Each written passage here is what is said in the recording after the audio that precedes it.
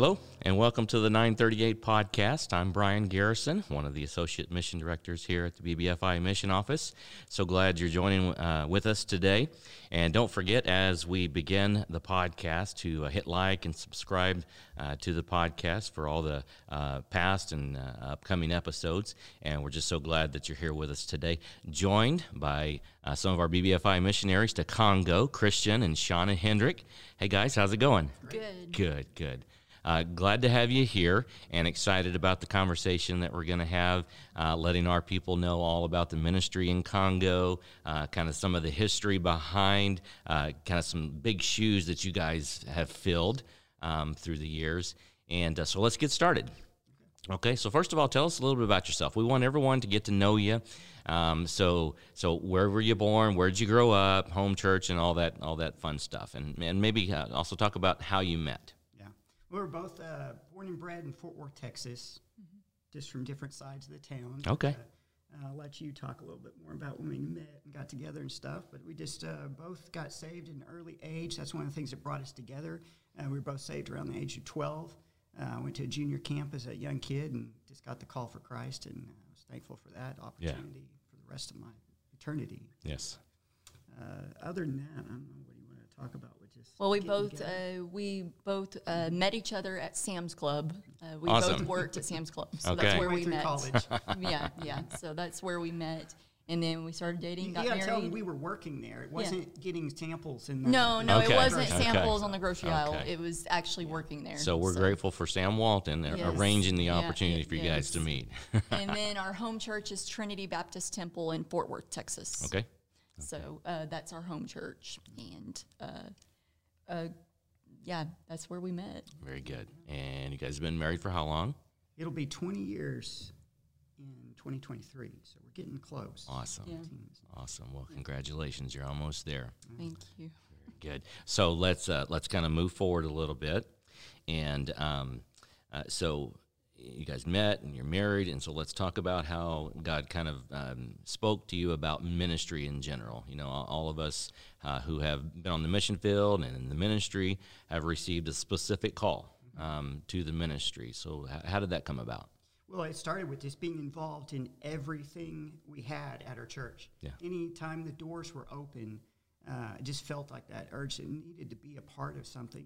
And we were looking for the area where God wanted us to be. Mm-hmm. And we were still working on our secular jobs, just living as best we could for Christ. But it just came a calling of something else. I knew God wanted me to be doing something different. And it put that same weight upon you at the same time. Yes. It's one of the blessings that we've had. Is that Wow. That call to ministry came to us when we were not doing anything of substantial substance for the work of God, and it just snowballed though. Mm-hmm. We were both working with children's ministries at our local church, Okay. and I was working as a pharmacy technician, but God just kept leaning, you need to work more with children. Yeah. So I surrendered and worked up at we have an academy at our school and at our church, and that's where I started working. And then a few years later, he got the call to want to be in full-time ministry, and so he worked at the academy too.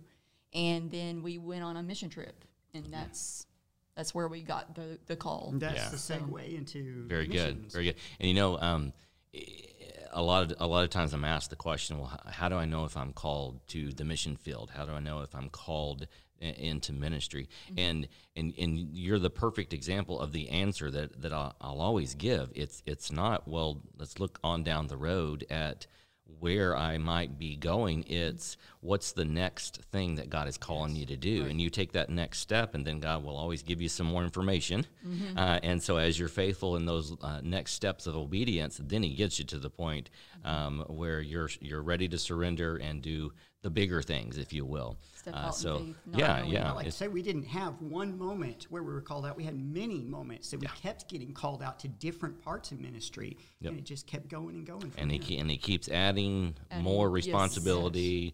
Yes. The more faithful you are, and he keeps adding to that. And I love that. So let's talk about the call to Congo. Okay. How did that come about? Well, we felt that call to missions. and we just didn't know where.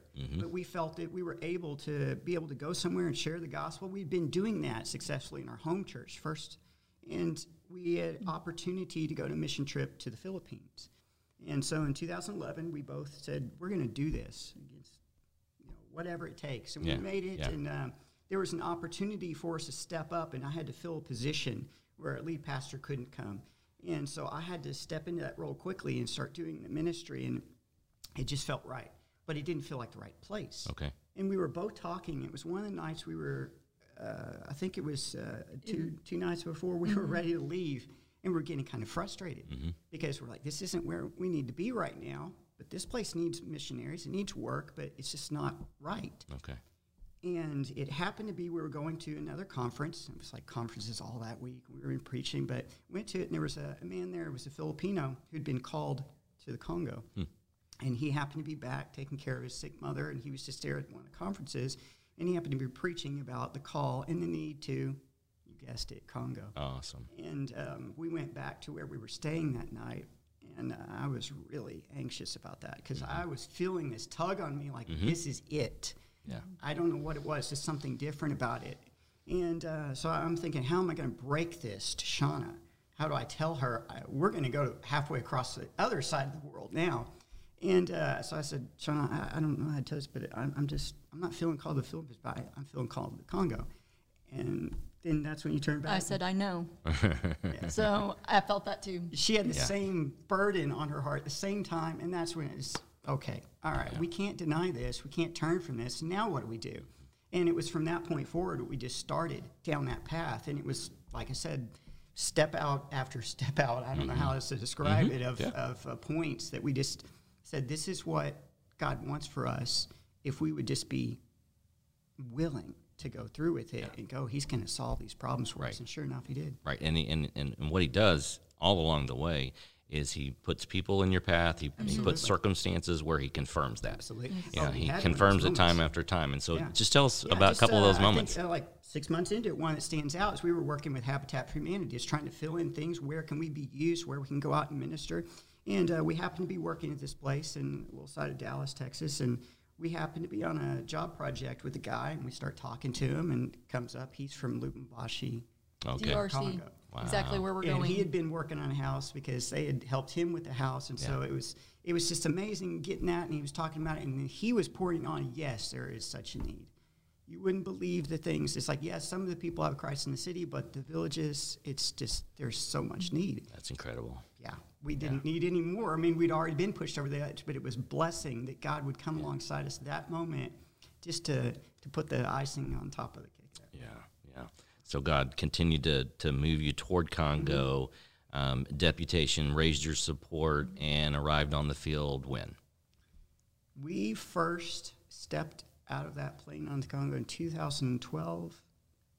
But we were approved as team missionaries in 2013. And then we worked with Elmer during that time as team missionaries. And then in 2016, we were approved as Final career. approval. Okay. Good Process. transition here because you mentioned his name. So want to talk about the tremendous shoes you guys are filling. Long time BBFI missionaries to the Congo, Elmer and Mary Deal.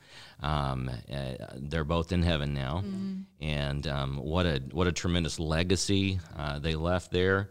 Did a great work, and so you guys had the opportunity to work with them for some time, and so kind of tell us what that was like, what you learned from them, and just the experience. It fell in our lap because we weren't expecting. We didn't know how big he was and how well known he was and the things he done. I didn't know he'd written a book. We just got connected with that, and so it fell into our laps that we had an opportunity to work with them. And the BBFI was just such a perfect fit for us and the work that they did on the mission field. And then meeting Elmer Deal when we were there, that was one of the times. Yeah, that's the first time we met him, was on the field. Yeah. We got there from the connections with the Filipino missionary. And we were there, he's like, well, by the way, the old missionary is going to be coming in this next week. And so we're like, okay, I wonder who this is. And we got introduced to him, and we just couldn't stop from that point. We knew that this is where we needed to be. We knew this is where we need to make the connections. And this is what it's going to be all about. We're going to do ministry here. Great. So what did you do together? What were you able to do together? And tell us a few things you might have learned from Elmer. A lot. Yeah, just how to do things, how not to do things, because he showed us that. He's like, you can't do that. I did that 40 years ago, and it failed miserably. And so we did have a lot of moments like that. We would go out. Village ministry was what we were involved with a lot with him, and we would start meeting around to some of the churches, and just it's really just an open-ended. You don't know what you're going to be doing. That's why I don't have any like big stories of things, is it was different every day.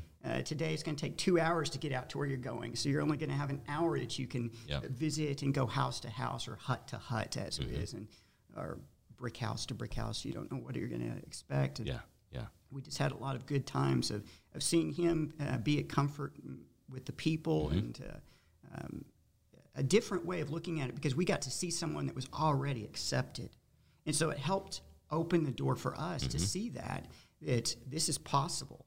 You know, we were so green going into it, not knowing what to expect, and to see that, it was just a blessing just to watch him be at peace and be at comfort as he worked with the people, and to see how he'd interact with them helped us to know how we could do it going forward. And patience. He taught us lots of patience, like showing how you had to have patience, being in a different culture, learning, certain things do not work that you would think would work. Right. And just sitting up with him at night. We had a lot of time sitting up with him at night, and he's just like, I wish I learned more. Even him, saying, I wish I learned more so I could teach them more. Right. And so just humbleness, even with how big he had gotten in the BBFI circle, he was still very humble. Yeah. Well, he wouldn't. Yeah. Well, he wouldn't let you know how big he is. No, he wouldn't. You wouldn't have guessed. And you said you hadn't heard of him, didn't know who he was, and that's how he would like it. Yeah. He would like for the ministry to be what stands out, and not amazing. him. Yeah. What an incredible opportunity to do an internship on the field, and we now call it the intern missionary program, was the team program, provides the opportunity to complete an internship on the field, but to do it alongside Elmer and Mary Deal. What a tremendous opportunity that was. So let's kind of move forward. So after the internship years, you guys were approved as career BBFI missionaries. And see, we in the office here, we have the opportunity, the privilege of keeping up with your ministry. But for a lot of folks that are watching the podcast, they don't have that same opportunity. So let's kind of just start from the beginning. When you went back as career missionaries, where did you start? And then just take us down through the years in just a few minutes, if we can do this, and give us a snapshot of what God's been doing, what your ministry looks like, and let's go through a few years and see what God's doing. Elmer had, of course, opened that door for us, and so we had seen the ministry thriving there in the city. And we saw an opportunity open out in a village called Kikanda. It's about 45 minutes outside the city proper, and that was where it began for us. We saw this need, we saw this opportunity, we saw people willing to open their door to us and let us come in and talk about anything we wanted to talk about. And so that was just, you can't ask for anything more. As a missionary, that's what you're wanting, that fertile ground. We found it, and we went to work. So how that started was just, they had already had a building. They have what they call church. Everyone in Congo has church. They don't know Jesus. And they don't know, even sometimes they'll be singing about him, but they don't know what they're singing about. And they've never really heard any scripture. So that was the open door for us. They had a building, small building. They were crammed in. It used to be a school. Yeah, it was like a village school building. Just a small little, makeshift shack that they were using for anything. We used it for a church, and we said, we're going to start. And it was just a lot of things that we didn't know we'd need to be teaching. For us, it was a crazy open door. We didn't know sometimes they had different ways of looking at things. Like the people there, some of them had a different way of looking at stealing. They thought, if I get my hands on it, then it's God allowing me to get it, so I can. Wow. They went in and took it. So we had to go back, and it's like the 10 Commandments are going to come in. We're going to have to go back to teaching some of these basics that we thought we would, quickly be able to get past. So it took a lot longer of working on some of those initial ideas that we take for granted. We learned from small age quickly. But it was fun. we had such a joy with doing that. And we're still doing it and still have a great joy of that. So tell us about the scope of the ministry. What are you guys involved in? Stretched from setting up a church to doing Bible ministry, doing discipleship there at the church. We've now purchased land, and this is the exciting part. We've been working on this the last year, but we were able to purchase land in Congo, and we're going to use that for discipleship, possibly another future church, possibly another outreach ministry that we can do. Who knows what God has for us? We're open to anything that He would allow us to use that for. But that's the next step. So we're already getting into those next steps and looking down the road of what we can do. So we have a church established. We have ordained a pastor. We've got some deacons working in that church now. We've got 5 other villages lined up. And I know this is going right into what this is about is we need more missionaries. I mean, us specifically, we have at our doorstep 5 ministries that I need to start today. And I can't be in 5 places at once. And so they're constantly coming to us. Even from these villages, they're 2 hours away. They'll travel by foot to come and say, what can you teach us? And so we'll take the time to do what we can of discipleship there, but we're limited from being able to travel that far within a day's time. So there's no end to what we're able to do, and we're just looking at going out and branching out farther and farther, but we want to look and see how we can train up others in a local location so that they can go out and be the feet for us. And you can only stretch yourself so far. That's right, and the work's not done. And you said it yourself. This is what this is all about. This idea of promoting Jesus' prayer. His prayer request was that we pray. Just you guys see it every day. You see the fields that are white and they're ripe unto harvest. If we could just get there, if we could just get there. And then we pray right alongside you guys that God would continue to call, which He is. I don't believe that God is done calling. Oh no, it's just people aren't listening. That's what we're praying for. That we're praying that those who He is calling would answer that call, would answer His prayer request, and would say, just like Isaiah, I'm here, I'm willing to do it. But going back to the start of the conversation, it's all about taking those little steps. You take steps of obedience, and then God continues to put more and maybe fill in the gaps a little bit and give you a little bit more information, and then you come to a point where you're ready to hear the call and receive the call and answer it. And so that's what we're praying about through the 938 challenge, that God, as He is calling, would continue to call, but more so we would see more answer the call. And go to places like Congo and help the Hendricks in reaching one of those 5 villages, or spread out a little bit, and maybe they'll take 2, you take 2, and let's bring some more. And so we're praying for you guys all the time, for missionaries like you that need help, that God would continue to raise them up, bring them to us, send them to us, so that we can send help your way.